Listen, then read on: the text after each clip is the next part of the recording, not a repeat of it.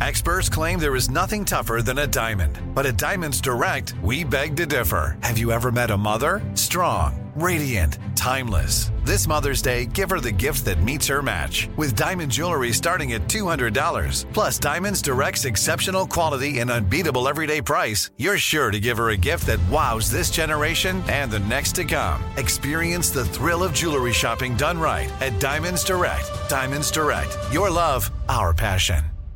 When you think about the future, what kind of technology do you envision? Whatever the future holds, artificial intelligence will undoubtedly be at the heart of it all. Join Graham Class as he hosts Season 2 of Technically Speaking, an Intel podcast, and hear from the minds transforming healthcare, retail, entertainment, personal computing, and more with the help of AI. Tune in every other Tuesday and explore the latest technology that's changing our world today and creating a more accessible tomorrow. Listen to Technically Speaking, an Intel podcast on the iHeartRadio app, Apple Podcasts, or wherever you get your podcasts. The Kakadu plum is an Australian native superfood containing 100 times more vitamin C than oranges. So why have you never heard of it? PR. No one's drinking a Kakadu smoothie? I'm JB Smoove, and that was a full episode of my new podcast, Straightforward, inspired by guaranteed straightforward pricing from AT&T Fiber. Get what you want without the complicated. AT&T Fiber, live like a gigillionaire. Available wherever you get your podcasts. Limited availability in select areas. Visit AT&T.com/hypergig for details. You know you've got a comeback in you. When you take the next step, you're going to make it count. For your career, for your family, for your life. You can earn a degree you're proud of with Purdue Global. Purdue Global is backed by Purdue University, one of the nation's most respected and innovative public universities. This is your chance. This is your opportunity. This is your comeback. Purdue Global, Purdue's online university for working adults. Start your comeback today at purdueglobal.edu. From UFOs to psychic powers and government conspiracies, history is riddled with unexplained events. You can turn back now or learn the stuff they don't want you to know. A production of iHeartRadio.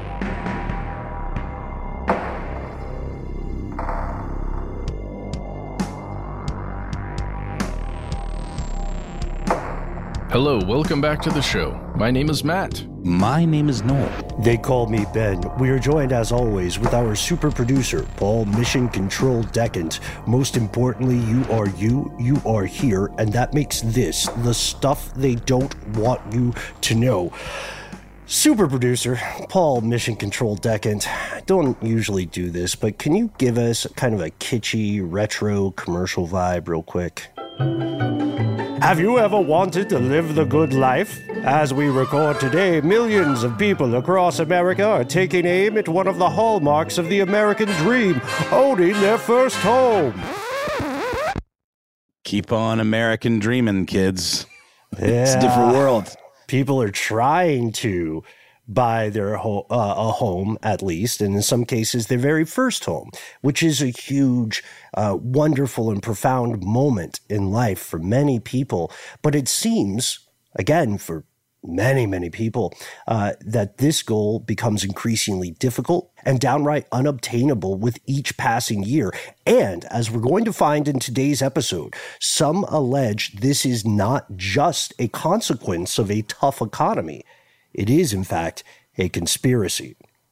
And here are the facts. So, buying a home, part of the American dream, right? All of us are actually friends on this show, so we hang out, we talk off air.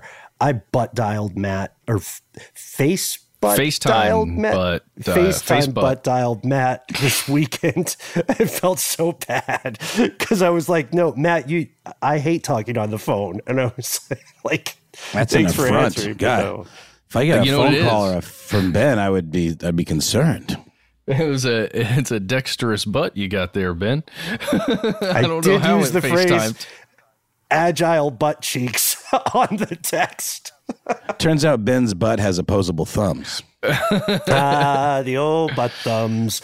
But this is something that we had talked about in a previous episode. The fact that many people across every demographic except for economic are having a difficult time buying a home, even if they're buying a second or a third home, or it's not their first rodeo. Our collective heart goes out to a lot of first-time home buyers because it's rough in those streets right now, and there's a thing I think will be amusing to all our international listeners, gang. There's this thing called the American Dream, and I was getting so upset diving into this research.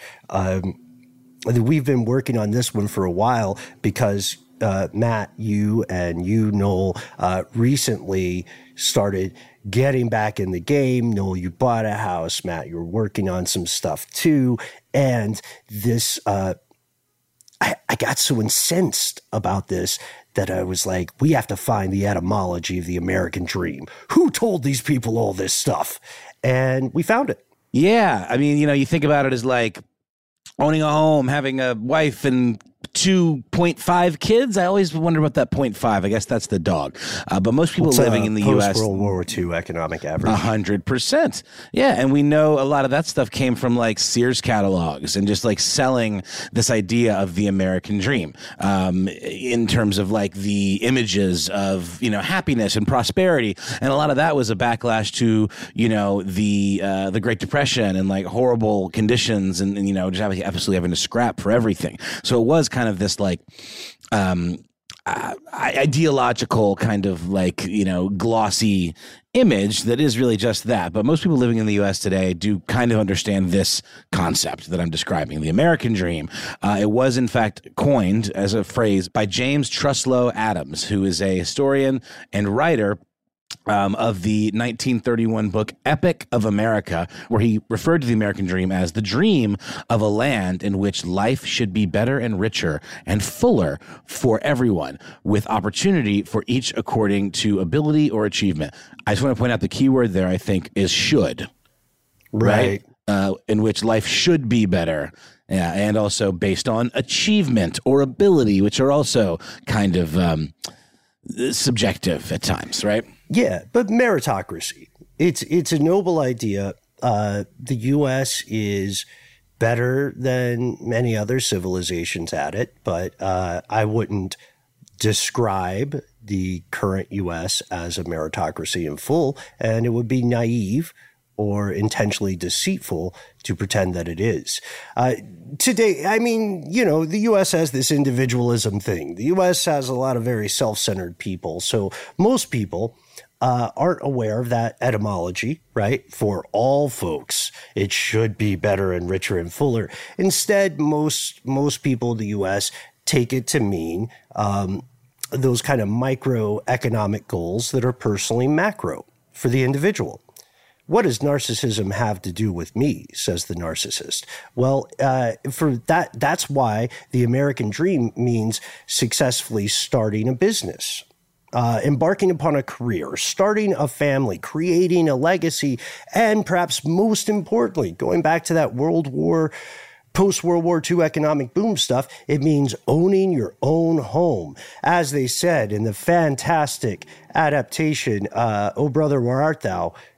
You ain't no kind of man if you don't own land. And these days, what's funny for a lot of folks here, I think, if you are not from the U.S. and you've heard about the American dream, then you might not know how most residents of the U.S. treat it today.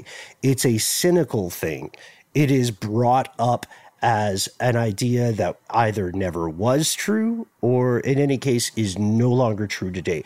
As we record, more than 4 in 5 people in this country define the American dream as financial security. That's it, for themselves and their family. And more than half, so 4 out of 5 say it's just about the money, and more than half think that same dream is unobtainable. Yep. So having enough money, when we were talking about security, right? That means not living paycheck to paycheck. That means saving money and being able to invest that money in your family or yourself, right? And right now, like, it's pretty bad right now, but we have to look backwards before we look at what's happening right now, I think.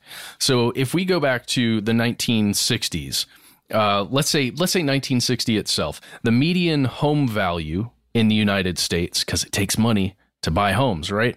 The median home value in the U.S. was $11,900. You heard that correct.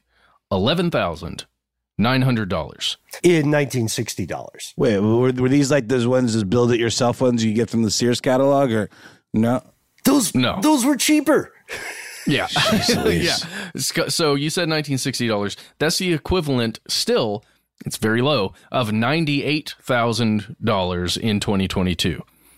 Still, if you could find like a nice single family, let's say 3-bedroom, 2-bathroom, or maybe even 1.5-bathroom house for that much money in the US right now, you're doing great. Especially if, there's a great school there and blah, blah, blah, blah, blah, all the other factors, or it's close enough to a city center or whatever. Seriously. But you have to imagine that made sense because the cost of living in general was lower just across the board, any way you wanted to measure it. And people made less money overall, at least from a median standpoint. Right. And also needed less money because the great Ponzi scheme of capitalism hadn't reached its current iteration. I think it's so fascinating. Okay, so the American dream starts off originally. The guy who makes up the phrase is like, this should be a country where everybody can do better if they are good, if they try. And then it became along the way, partially out of necessity, people saying, okay, what that really means is I need to make sure my budget's straight. And then for a while, you were able to get your budget straight. This is what you're breaking down, Matt, is the reason why people from older generations were able to go straight from high school to a lifelong career, and often with more than enough opportunity to save some cash, to buy those cars, to send those kids to college, to take vacations. You know what I mean? Let's go take 2 weeks off and show the kids the Grand Canyon, that sort of stuff. Of course, this opportunity was not equally distributed. Multiple groups never, and possibly will never see the real benefit of the supposed American dream.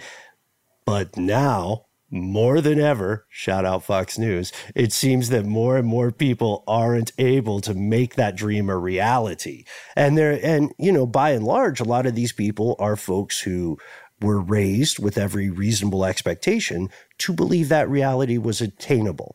And if you look over the decades, like if you get into the numbers, median home prices from 1960 to now have increased 121%. Like that could be great, right? If you own a home, my goodness, my house is worth a lot more. If I have a 1960 home and I bought it in 1960, woo, good for me. I can sell that sucker. But here's the problem. Income has not risen in the same way. Median income in the U.S. has only risen 29%. So there's, almost 100% difference there in the cost of a home versus how much money the average person makes. Yeah, I mean, I think all of this points to the fact that they don't call it the American reality. They call it the American dream. And dreams don't come true for everybody, especially these days. I mean, that's insane. It almost like implies a calculated move to a climate where owning a home isn't for everybody. In fact, maybe it's only for the elitist of the elite in terms of like individuals. And then beyond there, who's it for? That's the question. Yeah, well said. I like to call it neo-feudalism, which is ultimately, I wish more media outlets would explore that concept and that evolution or regression. But so that's what happened. And also, again, we always have to point out nothing occurs in a vacuum. There are many, many other factors, right? The death of manufacturing, the death of trades. These removed a lot of those jobs that would have supported this American dream, the way it's currently phrased. And those opportunities disappeared at the same time property became worth more while the dollar became worth less in average power. And we want to hear your anecdotes, folks. As we go through this, don't hesitate to pull up the email, shoot a line to conspiracy@iheartradio.com. Don't hesitate to post on social media or reach out to us because you're part of this story. And if you don't live in the U.S., it's going to affect you too, whether now or down the line. Unfortunately, for our U.S.-based conspiracy realist, it is a statistical certitude that you or someone you know has tried to buy a home in the past few years only to find it much more of a struggle than it was for previous generations. And this is not because people are fundamentally any different than people were a few decades ago. People aren't lazy. People are not dumb. People are not necessarily bad with money. It's just the game is getting harder. The skill level's going up and the opportunity cost is rising as well. The odds are stacked against individuals and families buying homes, and the statistics show there's something more than avocado toast at play. You know what I mean? Like, Matt, I feel like we're in church right now. I just saw that. The avocado toast. It's the great avocado toast invasion of many cities. And we're going to get into that. Like, what happens when people with lots and lots of money move from areas of the planet, really, to other areas that are growing, right? It's a new area of opportunity, a new region that's growing. What happens when those really rich people come in, buy the houses that, you know, could be bought by people who don't have that money? Well, hell, what happens historically? I mean, let's look at like the great move westward, you know? I mean, it's not like there wasn't anybody there. It was just the people that were there didn't have the means that the people that came there, you know, did for the large part, who could afford to like, you know, put down stakes and like build banks and towns and all of that stuff when the, you know, people that were there before were, you know, living off the land and were like indigenous people, and they're essentially trundled off and treated like trash. And then, you know, there were some weak reparations made over time and all of that. But I mean, it's a tale as old as the history of this country. Of people with more moving into areas of opportunity, quote unquote, where the people that are already there have less and can't fight City Hall, can't fight the conquering force. Yeah. Take him to church, Noel. I mean, it's upsetting. Take them to church. Okay, I'm working like a blur in the blood of the blue. Yes. What a name for a guy. Anywho, yeah. But this is, I mean, these are important things. And for anyone who's bored one day, if you ever catch us hanging out at our local favorite chicken wing spot, again, best chicken wings in Atlanta. May ye reign. Well, that's going to figure into this conversation in a bit too. Exactly. Mm-hmm. You can, that's where I'm going. You can, if you ever catch me there, you can ask me about how to map out the growth and the change of cities. U.S. cities now are going to, I imagine if this trend is real, they are going to follow what I see as the Western and Central European model. And it's a story for another day. But yeah, shout out the local. We blew up the spot many years ago now. And what you're alluding to, Matt, and what you're alluding to, Noel, is the fact that the local is not going to be around for too much longer. That whole street got bought up, that's true, by not a person, but a corporation. You'll see what we're talking about in a second. So here are the statistics. We're not even to the conspiracies yet. These are all facts. Home prices, right, accelerated again 121% from 1960 to like 2021. If you look over just the past year, home prices have again accelerated. They went up 20% in 1 year. Mortgage rates in a year. In a year. And it's bizarre because I think we all, when the pandemic hit, those of us who are lucky enough to continue to work and not have to take a pay cut or anything like that, like, you know, us, because podcasting, you know, continued on strong. I think there was something in the back of our minds that were like, well, maybe this is an opportunity where because of, not to capitalize on anybody's misfortune, but because so many people were out of work, then maybe there would be it would be an easier time to buy a home. Maybe people would be downsizing or moving, having to sell, or who knows, maybe foreclosed, or God forbid. But it was like the exact opposite effect. Oh yeah, I was literally telling you guys that, and I felt bad. I was going. We were hanging out one day, and I was saying, "No, Matt, I hate to." I don't like to think I'm profiting off human misery, but this might be the time where I buy a house. And I was completely wrong. I'm not above admitting that. Yeah. Housing prices skyrocketed. And I never had to confront that ethical issue about human misery.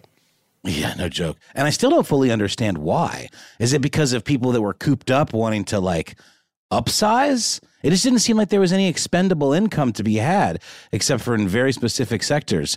But all of a sudden, there was this sense of oh God, we're being cooped up. We need to get a bigger house or move or something. I don't understand. It's still confusing to me. I have a theory, my friend, and we'll get to it at the end of today's show. I can't prove it just quite yet. But anyhow, yeah. At the same time, housing prices are skyrocketing. 20%, as you said, Matt, just over the span of a year. Mortgage rates are also rising faster over the past 3 months, as we record, than they have in decades. And add to that, to exacerbate the crisis, there's a record low availability of straight-up houses for sale. Part of that is that constructing houses became more expensive. Part of that is people are holding on until the right entity shows up with a suitcase of cash and waives the inspection. But right now, even if none of those factors were true, imagine buying a home. Like you said, Matt, a 3-bedroom, 2-bathroom, 1.5 bathroom. Imagine buying that for just $98,000. That can happen in some parts of the U.S., but for the majority of the human population in the United States, you're living in densely packed urban areas and suburbs adjacent to cities. And if you saw that figure now, certainly if you saw it in Atlanta, which is sadly one of the stars of our show today, you would see that number. You pull it up on Zillow or Redfin and you examine the photos and you would think, what's wrong with it? Asbestos? Lead? Are there foundation problems? You would know it's not haunted, because in today's market, that would just raise the price. You know what I mean? Yeah, it's true.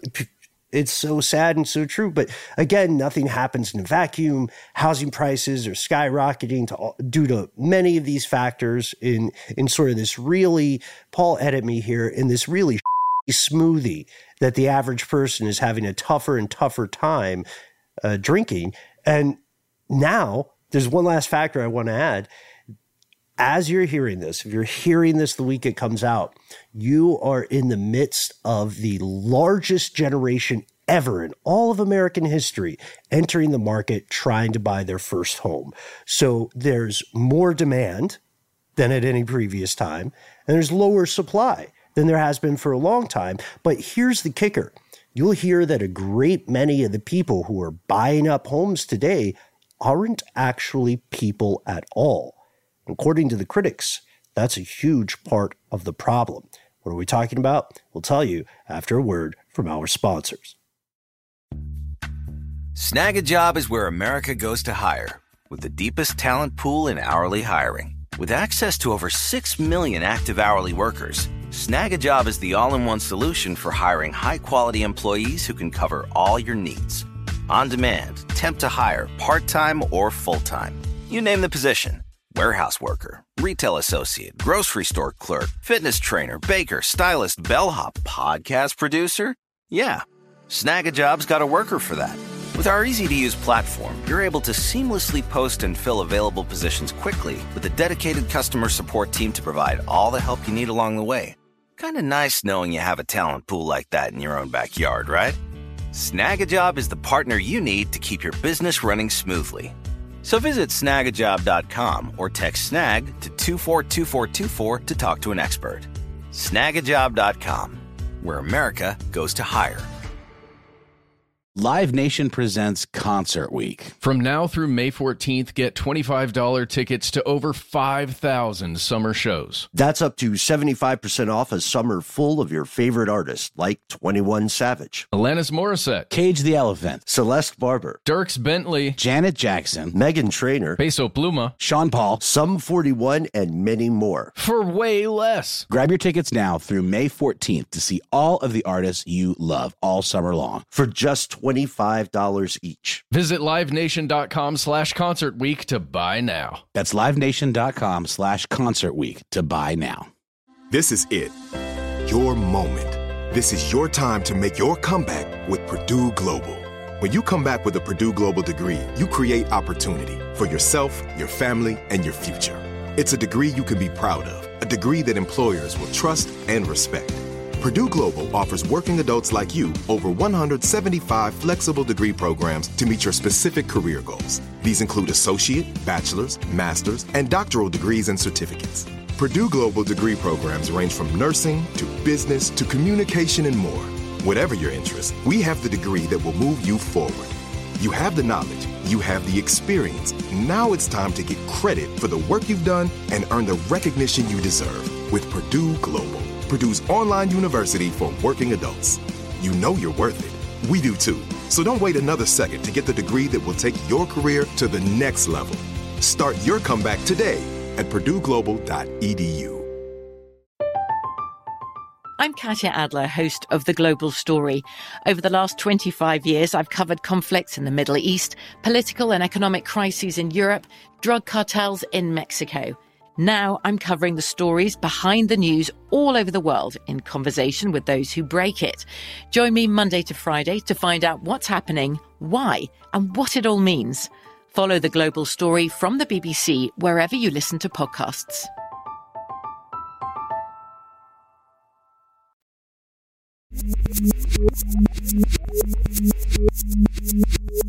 Here's where it gets crazy. All right, what's the gist? Guys, we all know this. Paul, you know this. You've heard the story. What's the story people are talking about when critics say folks buying up homes actually aren't folks at all? It's the concept that it isn't just a set of folks, maybe one, maybe about four, or as we said, 4.5. It's companies. It's holding companies, hedge funds, Wall Street investors, even pension funds that are supposedly buying up a ton of the single family houses that are on the market and doing other stuff with them. Not just buying it up and like flipping it the way you would if you were, these really popular reality TV shows where it's a couple or something and they buy a house and they make it look real fancy like, and then they sell it back for a bunch more money and they make a profit and then they just keep doing it. No, these places are supposedly just buying up houses, maybe even entire neighborhoods or every house that becomes available in a certain area. And then instead of selling them, turning them into rental properties that are the actual price of rent is way more expensive than it was before that those big companies came through and bought all the houses. I'd be interested in seeing a plot over time of rent prices, in the Atlanta area. I know even since I've been living here, they have there's an allowable amount. It's not like we exactly have rent control, which is a concept in New York, for example, where if you've been living in a place for a certain amount of time, they can only raise the rent so much or whatever. And there's something along those lines here.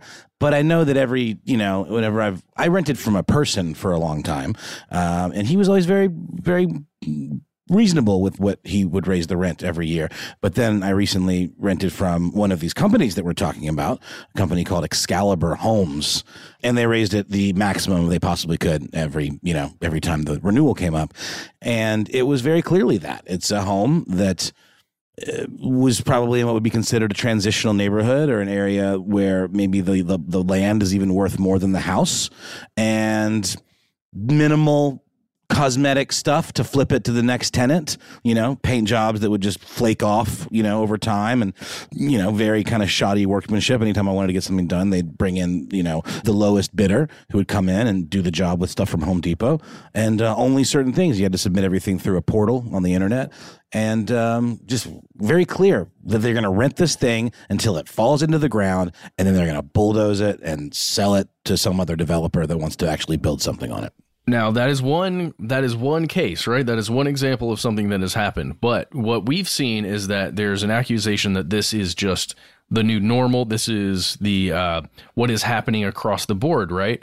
And in addition to just that practice of buying up the homes, turning them into rental properties, the accusation is that this process is to blame for an actual family, actual humans being unable to find a house on the market to purchase.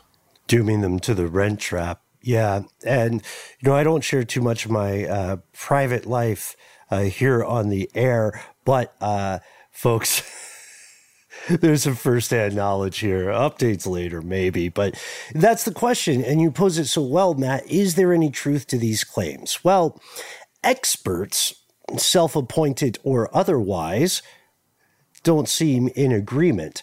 This story first caught the general public spotlight back in 2021. So last year as we record this, thanks in large part to an article run in the Wall Street Journal, which announced the story of an investment firm that won a bidding war to purchase not a house, but an entire neighborhood of single-family homes in a place called Conroe, Texas. Almost immediately, there was this huge backlash, and there's an argument that continues today. To sum it up, I think we should look at a great New York Times article by Sophie Kasakov in April of 2022, and they write it this way. They say there's an, quote, increasing influence of real estate investors buying up houses, especially at the lower end of the market, turning them into rental properties. Now, again, the accusation, as you put it, Matt, the conspiracy, if conspiracy there is the idea that because of the nature of homes being purchased, the people who would ordinarily purchase these homes, the actual human beings, are left with no recourse other than to continue paying a landlord, corporate or otherwise, just helping that person pay their own mortgage or property taxes with a little bit of a vig on the side. And that's the thing. There is a definite strategy. To call this uncoordinated or non-strategic is misleading. And if anybody says that, they're lying to themselves or to you. Another pull from the New York Times article, which I thoroughly enjoyed, is this about the targeting. More than 93% of homes purchased by corporations as of May of 2021 were bought for under $300,000, and many of them were in predominantly black neighborhoods or predominantly low-income neighborhoods. But this is like, okay, so you hear this, and this sounds alarmist, right? Or this sounds very, very dangerous. We as readers love a simple story. Give me a bad guy, right? Give me a face. That's why celebrity news gets so much more attention than actual issues that matter to the world. But if you look at the numbers, you see something interesting. I didn't know this, and I actually thought this number still feels a little low to me. But right now, the United States has around 140 million housing units. And it sounds low until you realize that is such an umbrella term. It means everything from mansions and opulent palaces to micro apartments, where there's like a shoebox with a bed that is a Murphy bed and the toilet's underneath that. And you pay $5,000 because you're in San Francisco or whatever. So it includes every place where people live, about 140 million of those. And The Atlantic has an excellent article that I don't agree with, to be honest. I think it's very well written, and I looked into the statistics they pull, and those check out. I checked their sources. Is that the one when Wall Street is your landlord? No. This Okay. is the one in opposition to that, but we did check out both of those. We'll reference that one as well because I think that's important too. That's a banger. But this article in The Atlantic says it's kind of in defense of BlackRock, and you'll see why we're bringing up BlackRock. BlackRock owns stake in a company called Invitation Homes, and it's very confusing. They're playing the Academy XE game. So, all right, of those 140 million household units, about 80 million are standalone single family homes. You know, your 3-bedroom, 2-bathroom place. And of those 80 million, about 15 million are for rent. And we're just narrowing the scope, right? We're zooming in from a wide view. So of those 15 million single family rentals, what we could call banks or shadow banks or institutional investors only own about 300,000 right now, as of now. And most of the rest of that, those 15 million, are currently owned by what you would call individual landlords. So zoom in a little closer. Of those 300,000 homes, as of June 2021, Invitation Homes, this company, owned 80,000. That number is growing today. Yeah, and that's a year where the houses grew in worth by 20%, right? Mm-hmm. So like the activities of these companies with injections, you have to imagine those numbers, that 300,000 number has likely grown quite a bit over that year of record. Oh my God, there's more profit in these houses. Let's go. Right. And if you're familiar with these allegations of conspiracy, you've probably heard those allegations referring to that company we just mentioned, BlackRock. What is BlackRock? All right, BlackRock is based in New York. It comes about in the 80s. It is currently the world's largest asset manager.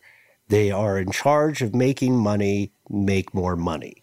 So right now, as of January 2022, BlackRock manages around $10 trillion worth of assets. This is also part of the reason, by the way, it's been called the world's largest shadow bank.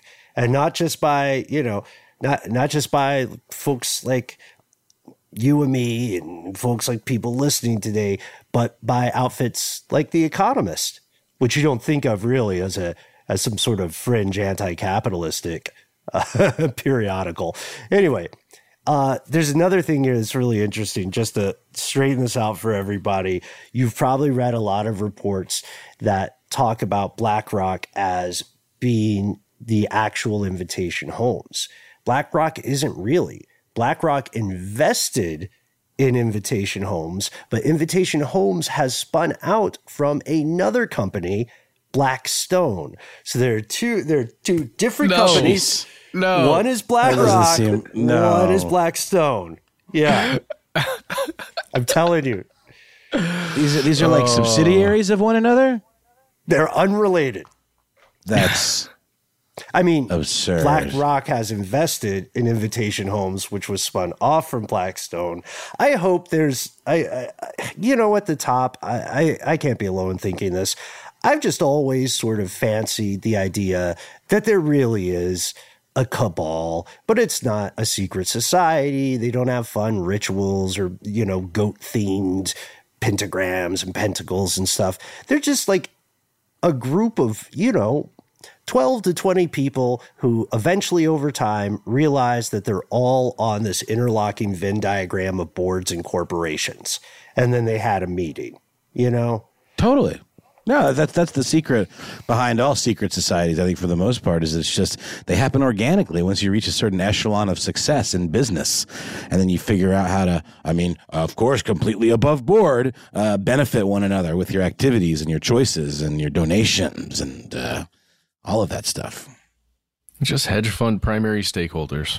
They're like, yep, that's it. That's me. Hey, guys, what's going on today at the golf course? HFPS. So if you look at this, jokes about cabals and uncreative name choices aside, it looks like by the numbers, these institutions that have been demonized clearly in media, they actually are buying up a relatively small piece of the pie for now. Because while that number might seem small in comparison, it's huge in areas targeted by these companies. Again, there is a strategy at play here. You can call it a conspiracy. You can call it a market plan. You can call it just good old-fashioned investment, right? But we need to understand how it works. And to understand how it works, really, I don't know how far we want to go back in today's episode, but for the sake of time, let's... Yeah, right. Okay. So 2007 and then the housing crash, right? And then this leads to the foreclosure epidemic, you could call it, in 2010. Uncle Sam, aka the feds, panic. And they realize hundreds of thousands of families who otherwise were doing fine before this happened, they are going to lose their homes. They went from doing fine and being able to pay their bills on time and, still chase that American dream to getting physically kicked out of their houses, which for many of these families were the only equity they had. And so the feds start saying, look, entire neighborhoods are getting boarded up, right? This is bigger than one house or one sob story. We might need to intervene. The housing market continues to crash. And they say, if this continues, prices are going to keep dropping for people or institutions that already own property, right? Homeowners during this time, and they're saying, the value of my home is tanking. I'm worried. And the feds are worried because if they don't keep these people happy and spending money and investing and keeping the positive feedback loop going, then it could endanger the economic recovery they're banking on. Poor choice of words. But there weren't a lot of people who were ready to buy homes. The past few years had been hard. You know what I mean? And you can even look back now and say, yeah, that was a rough time. Mortgages were also pretty difficult to get. So we have to address something because of everything you're saying here, Ben. The way you gather wealth, a lot of people know this. You probably know this, but we have to state it. The way you generate wealth over time by owning a home, even if you owe a bank just a ton of money, and you don't, you own it on paper, but you're paying monthly into a mortgage, which is just a loan from a bank. The way you generate money is by having a stake in that home, more and more money invested into that home, that when it's time for you to turn around and sell it or borrow more money based on how much equity you have in that house, you can get more things. You can grow yourself, right? And at this point in the past, when that crash happened, those companies were worried about how much their property is worth, but each individual family has to worry about how much their property is worth, because it may mean, well, there's no way we can sell this property for a profit now. We'll just have to pay the bank the rest of this mortgage because we're not going to have the money even if we sell the house. I mean, it's just a terrible situation. With an individual family, it's like you got all your eggs in that one basket. With a giant corporation, you're diversified. You've got of course, a giant housing crash across the board is not good for them either. But at the very least, it's not like they're on the street, And to your point about generating wealth by owning houses, that's one way people can get into the landlord game. You buy one house. Once you have that note that you're carrying, it gives you a lot more borrowing power to buy another house. And then you parlay that into some sort of rental property and create passive income. And then you flip that one into, or not flip it, like sell it, but you parlay that into a third one. I've got a friend who owns like 6 or 7 rental houses here in Atlanta, and he's what you'd call a benevolent landlord. Like, he does this to compete to a degree with these companies that we're talking about that just absolutely gouge rental prices and cause problems across the board for anyone that's trying to buy a house. Yeah. And you've mentioned this person before, and this is, they're not the only one out there. We're not saying all landlords are bad. Most people, of course, the vast majority think of themselves as, quote unquote, the good guys, and they're trying to do things that they think are decent, right? Most people are not villains and don't see themselves as such. And neither did the federal government in 2012 when it did intervene and launched a pilot program meant to allow private investors a way to easily buy homes that have been foreclosed. They were buying them, and they could buy them in bulk, by the way, from Fannie Mae. So they're buying them straight from the government via Fannie Mae. And then these new owners, here, the idea was always that these new owners would rent out these homes and they would create more housing in areas that had been absolutely trampled by foreclosures. So you can see how it feels like an emergency measure, and you can see how there's a greater good at play. And I love this line, shout out to Meg Burns, who was interviewed in this another Atlantic article, the one you mentioned earlier, Matt, by Alana Samuels. Meg Burns doesn't really try to put any sugar coating on the medicine here. She was former senior associate director of the Office of Housing and Regulatory Policy. And in an interview, she just said, we were trying to influence demand. She's just being plain about it. We were trying to put our thumbs on the scale. We needed to make these things more attractive, and we went to investors. And for a while, the plan seemed successful. Between just 6 years, 2011 to 2017, some of the world's largest financial entities, the hedge funds, the private equity groups, you know what I mean? The suits, those cats, fat or otherwise, spent a combined $36 billion buying more than 200,000 homes. And Jesus. I know, right? It's good work if you can get it. And meanwhile, I know I say this too much, but I can't get away with a late fee at the library. Seriously? Miss Fairchild, you're going to sweat me on this? Whatever. She doesn't listen to the show. She's a real stickler, Ben. You really are. I know. I respect. Order must exist. I just have to reiterate the concept of why this functions. The concept of why that worked from 2011 to 2017, because the people who were foreclosed on, the people who, may need to live in that area for work or whatever it is, they don't have the money to pay that big mortgage and the costs of owning a home like that. But they may be able to pay a little bit less every month if it's just a rent that they're paying, right? If you can reduce that cost down just enough by having it serve as a rental property rather than, the amount of money you would need to make a down payment on a home or whatever you would take to, let's say you own 3 homes, you can't pay money for 3 of those homes, but you could rent one and you'd be okay. You could get by, but you wouldn't be able to generate the wealth you would need to buy a home. Right, exactly. And this is, to paint this out fully, we're going to tell you a little bit about what's going on in Atlanta. Atlanta, where this podcast is based, full disclosure, is an epicenter of this strategy and this practice. Here in this fair metropolis, for example, investors made up nearly 60% of home purchases in a zip code in South Fulton, 30349, if you want to look it up. And a little bit before that, investors overall bought 90% of the homes in another Atlanta zip code. It's a real thing. It's happening. And today, if you travel down to Atlanta and you want to pick up a house, you're going to find that more than 27,000 single-family homes in Metro Atlanta alone are owned by just 4 entities, just 4 companies. Invitation Homes, American Homes for Rent, number 4, because they take the savings on the ink, I imagine, and pass it down to you. Tricone Residential, and then something named Front Yard Residential. And Matt, you were pointing out off air that not all of these things they're kind of like doing business as, but they have their own masters. Yeah, they all have issues. I was reading another article earlier from the New York Post by Larry Getlin.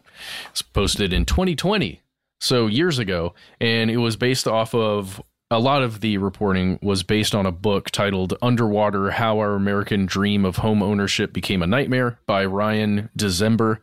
And it was pointing out several of these companies, specifically American Homes for Rent, which, quote, was founded by billionaire self-storage magnate B. Wayne Hughes.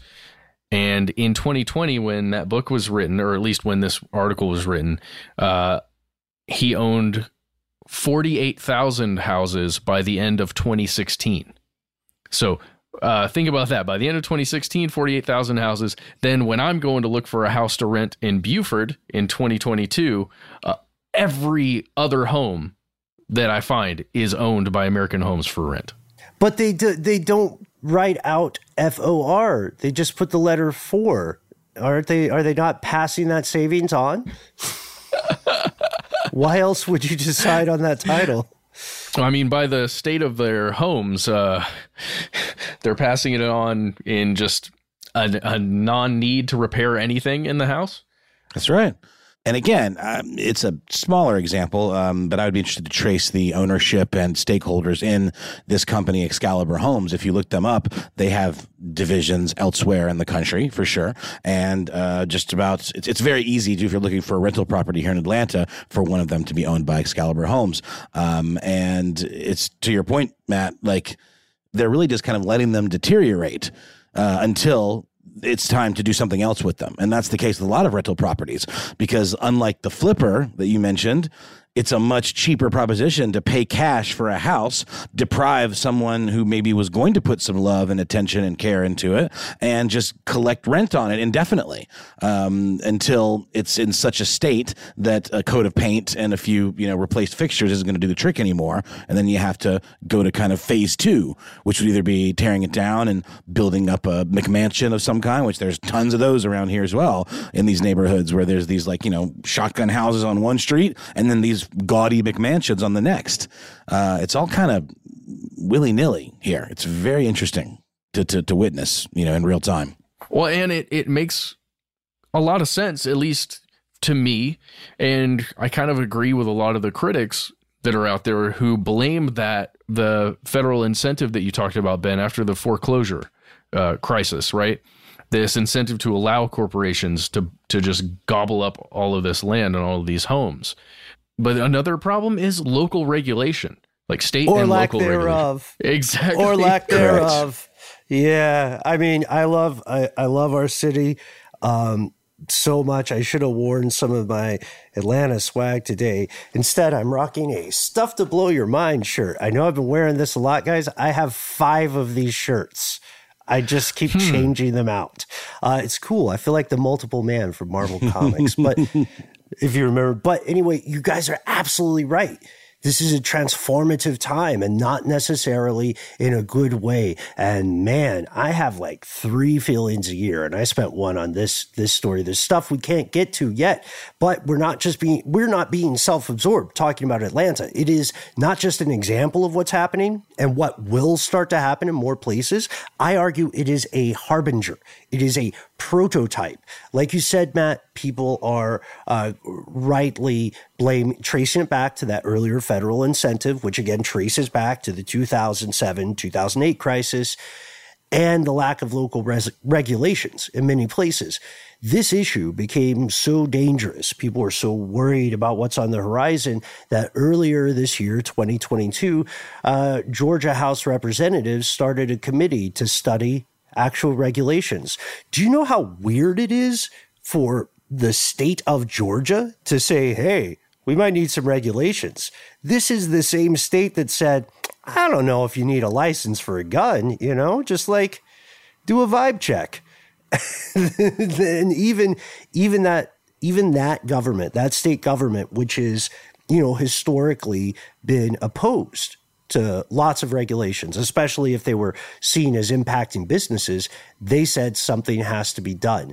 So what is this indicative of? Well, it's indicative of a problem. And one of the best things about this show, in my mind, is that we don't spend a lot of time talking just about our experiences. We bring stuff that is impactful to you, and we want you to know this is hitting home, not just for people in our fair metropolis, but for people across the country. We're going to pause for a word from our sponsors, and we're going to return and talk more about at least experiences in Atlanta. And unfortunately, I guarantee you, for some of us in the audience today, you're going to have deja vu because something like this has happened to you. As a matter of fact, we're going to make this a two-parter. Anyway, let's pause for the sponsor break. We'll be back. Going back to Atlanta. Snag a Job is where America goes to hire, with the deepest talent pool in hourly hiring. With access to over 6 million active hourly workers, Snag a Job is the all-in-one solution for hiring high-quality employees who can cover all your needs. On demand, temp to hire, part-time or full-time. You name the position. Warehouse worker, retail associate, grocery store clerk, fitness trainer, baker, stylist, bellhop, podcast producer. Yeah, Snag a Job's got a worker for that. With our easy-to-use platform, you're able to seamlessly post and fill available positions quickly with a dedicated customer support team to provide all the help you need along the way. Kind of nice knowing you have a talent pool like that in your own backyard, right? Snag a Job is the partner you need to keep your business running smoothly. So visit snagajob.com or text snag to 242424 to talk to an expert. Snagajob.com, where America goes to hire.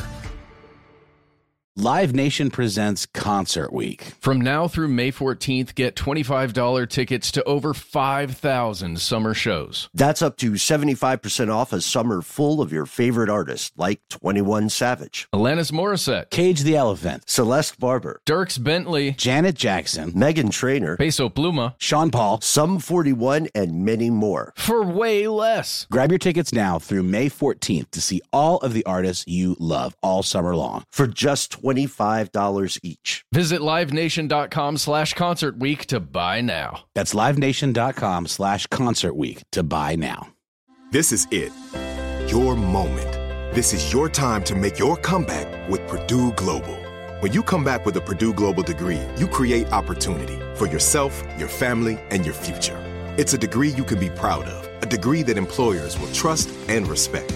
Purdue Global offers working adults like you over 175 flexible degree programs to meet your specific career goals. These include associate, bachelor's, master's, and doctoral degrees and certificates. Purdue Global degree programs range from nursing to business to communication and more. Whatever your interest, we have the degree that will move you forward. You have the knowledge, you have the experience. Now it's time to get credit for the work you've done and earn the recognition you deserve with Purdue Global, Purdue's online university for working adults. You know you're worth it. We do too. So don't wait another second to get the degree that will take your career to the next level. Start your comeback today at purdueglobal.edu. I'm Katya Adler, host of The Global Story. Over the last 25 years, I've covered conflicts in the Middle East, political and economic crises in Europe, drug cartels in Mexico. Now I'm covering the stories behind the news all over the world in conversation with those who break it. Join me Monday to Friday to find out what's happening, why, and what it all means. Follow The Global Story from the BBC wherever you listen to podcasts.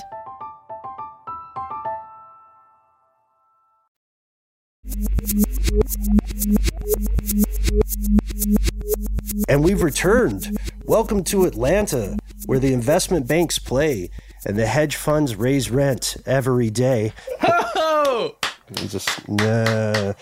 Sir. Excellent work. That's I what doff my cap to you, sir. Oh, that's what we'd be saying if I were Excalibur or if I were Homes for Rent. Oh, excuse me, American Homes for sir? Rent. Wow, yeah, my bad. So there's a lot of stuff we can pull from this. I mean, you know, Noel, you had recently purchased a house and you had an experience that you have been talking to us about both off and on air. And Matt, you have dug into some of the news about other proxies that these financial entities are using, right? Like, but I can give you firsthand experience on specific companies that we've already mentioned today that and other ones. Because I just went through the process of looking for a house to rent in North Georgia, let's say. North suburban Atlanta, Georgia. It's not. Is it the suburbs? I guess it's the suburbs. Mm-hmm. The buburbs? Yeah. The bub burps. It's what we affectionately refer to as OTP, outside the perimeter, which I think technically becomes a suburb, a bedroom community. You know, I thought that meant on the peen. Yeah, it means whatever you want it to mean. Well, I have to follow up with some folks on my Twitter. Sorry about that. I thought you were moving on the... Okay. No, that makes much more sense. That's a much more reasonable acronym. But yeah, you are... We know this has to be a two-parter because this is hitting home, and this is not, again, we can't emphasize this enough. This is not just us talking about ourselves. This is something that is on the way to you, folks, and we can prove this case. A lot of people, like we talked about, a lot of people in Atlanta and other parts of the country thought maybe, not to profit off human misery, maybe this will be the time I can finally afford a house. I can get a piece of that American dream.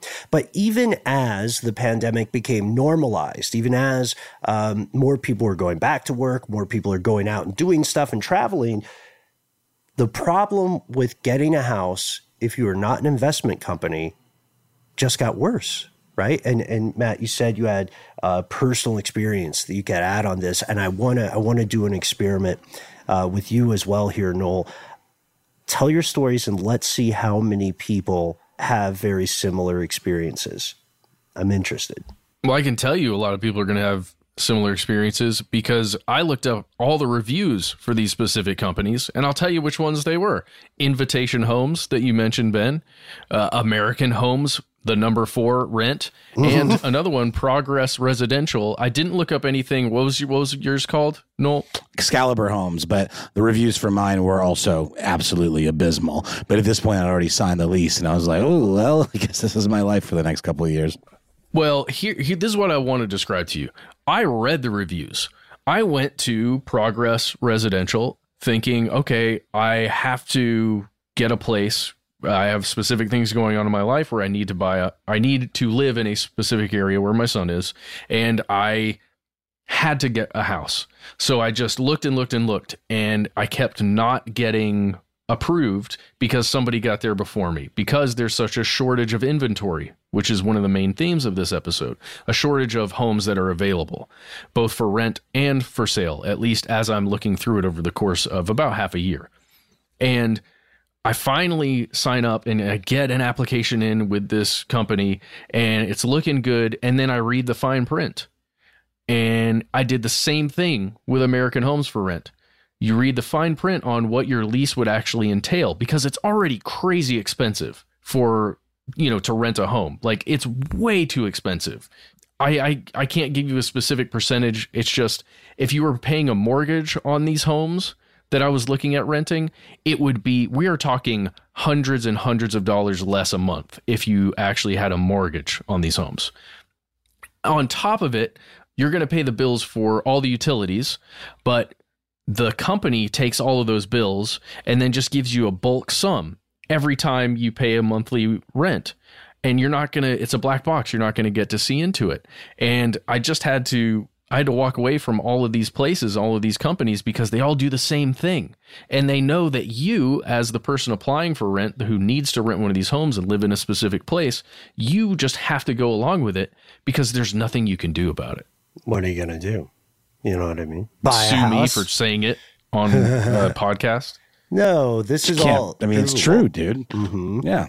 This is all provable. And it's also again, you could say it's part of how the sausage is made. And at this point, it's important to note, these companies are not doing anything illegal. They are, they are doing letter of the law. And we're going to see how this conversation changes over time. I'm quite excited also, guys, for part 2 of what's become a series now. I think we're all pretty invested in this. Oof, I'm choosing the worst words today. So we're going to, in a future episode, look at how this targeting works, what the targeting is. And we're going to ask not just whether this is a problem today, but what it means for the future. Because again, the people being affected by this right now are not the folks who are maybe retiring and buying a retirement home. They're not the folks necessarily who are getting a vacation house off of the 2 rental properties that they already have, not counting their actual domicile. We're talking about the people who are chasing that so-called American dream, the folks who want to have their first house, right? In a good school district, right? Because, you've been having the conversation with your partner, you might have kids, right? Or there's a great program that would be perfect for your little tyke, your kiddo. But how can you compete? I can't afford a house in a good school district. It's like that's a bridge too far. It's just nearly impossible to both have a house that is affordable, to mere mortals, and also be in a good school district. So you kind of then end up depending on either charter schools or magnet schools or private schools, which is a whole nother thing into itself. Well, there's no guarantee to a good education in this country. No. Again, pursuit of happiness. Do your best. Hold my beer, says America. Watch this. But so guys, can I leave you with something at this Atlanta specific? It's something I want to see if you guys have heard of before. Okay. Have you heard of Super Tuesday in Atlanta with regards to the housing market? Yes, I have. And it's screwed up. Yeah, it's a thing. I remember that. It's a thing. Yeah. In Atlanta. And there's a group of people who meet at a Sheraton hotel in Atlanta. And it's been happening since the thing you talked about, Ben, the foreclosure crisis where corporations can buy up homes. And they just bid on homes. Yeah. And regular people like us could go. But ultimately, and what it's turned into, the hedge funds just go, or they send, a couple of people, let's call them lackeys. No, there's probably someone out there who works for a hedge fund who buys homes, who's a great person. It's just your job. But somebody goes out there and just bids $1 more than anybody else every time. Call them hedge fundamentalists. There we go. So like they travel fighting what they see as the good fight. Well, we'll talk about the advantages there. But Super Tuesday is a thing. And in 07, 08, here, as in many other cities, you could go out to literally the courthouse steps and there would be people auctioning off foreclosed homes. And individuals bought a lot, and so did banks, and so did other financial institutions that don't obey the same regulations banks do. They just get the advantages of being a bank. And those type of folks, members of those organizations or even individuals would say, and why wouldn't I do that? Right. It's how the system is designed. It is my God-given right as a savvy business person who pays my taxes and takes care of my stuff to be able to do this. And it's not fair of you to cast me as some kind of villain as though I'm benefiting from the misery of others. That's not fair. Whoa, paying taxes? What are you, poor? Get out. Get out of the Sheraton. Not fair. But that's the same thing there too, Ben. When someone like a super rich person like, Donald Trump or Warren Buffett or whatever, we know that they don't pay taxes, but it's not illegal. Again, it's the system. The system is not designed to benefit regular people. It's deeper than skin. It's the system that they're keeping us in. Yes, Dead Prez was right about that part. Oh. But this, there's another thing here. I also want to close with this. We have so much more to talk about. Hopefully we can make it just a two-parter, but we'll see.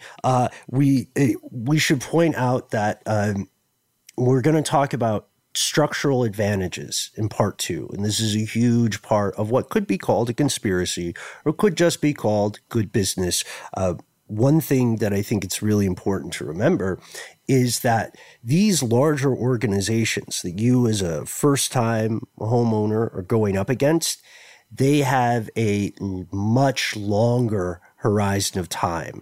Their window of profit, or by which I mean the interval of time over which they need to turn a profit, is much, much longer than the average person's will ever be. That's why institutions like the Crown in the United Kingdom or the Vatican in Rome, that's why they can buy so much land. They can lose money on it for literally hundreds of years if need be. And you, unfortunately, cannot.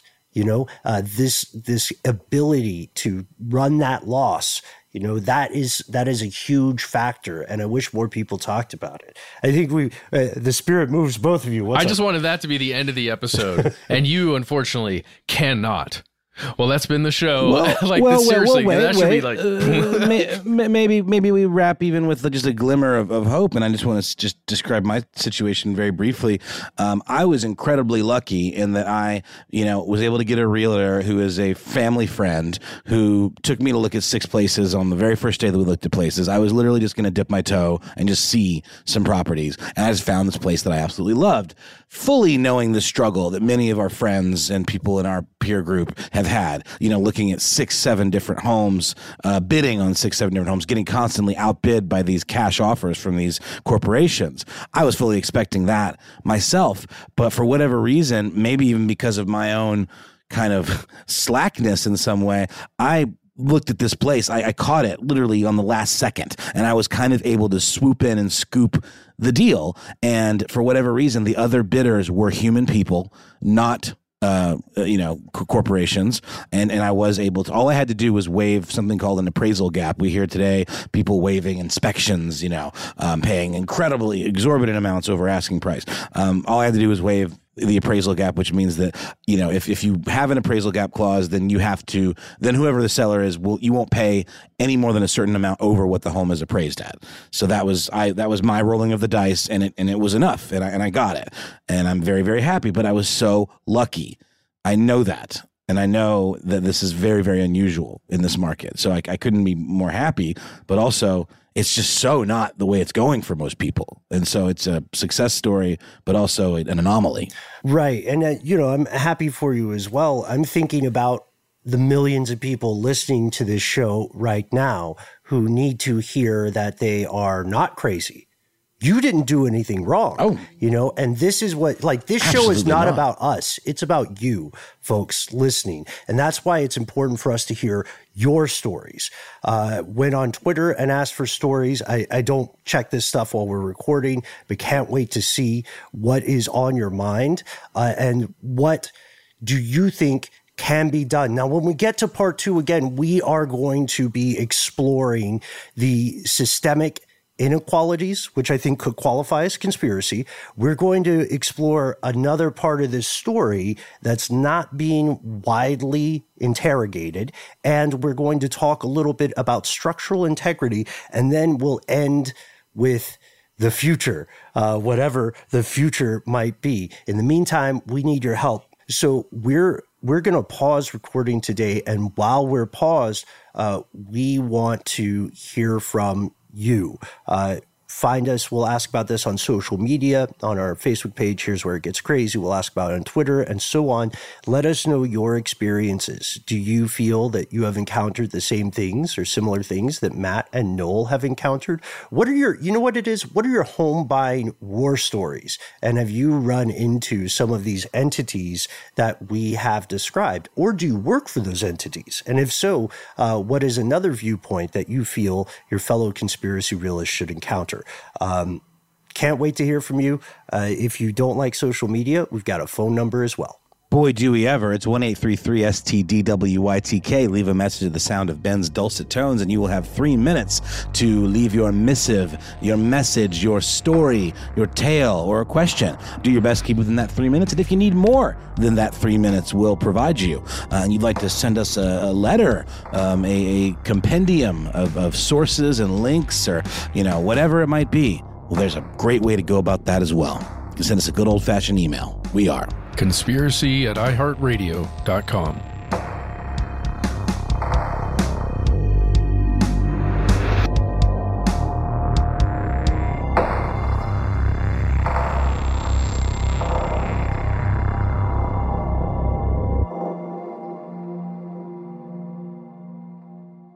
Stuff They Don't Want You to Know is a production of iHeartRadio. For more podcasts from iHeartRadio, visit the iHeartRadio app, Apple Podcasts, or wherever you listen to your favorite shows.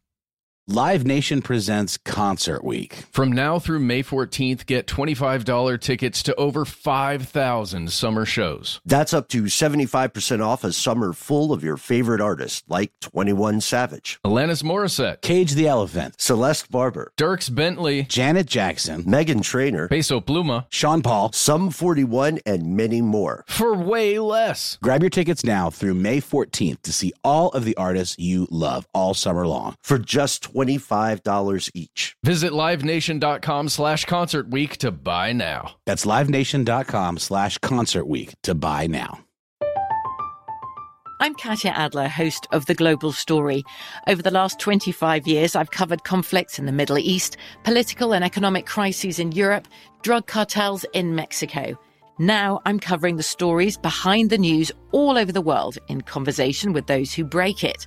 Join me Monday to Friday to find out what's happening, why, and what it all means. Follow The Global Story from the BBC wherever you listen to podcasts.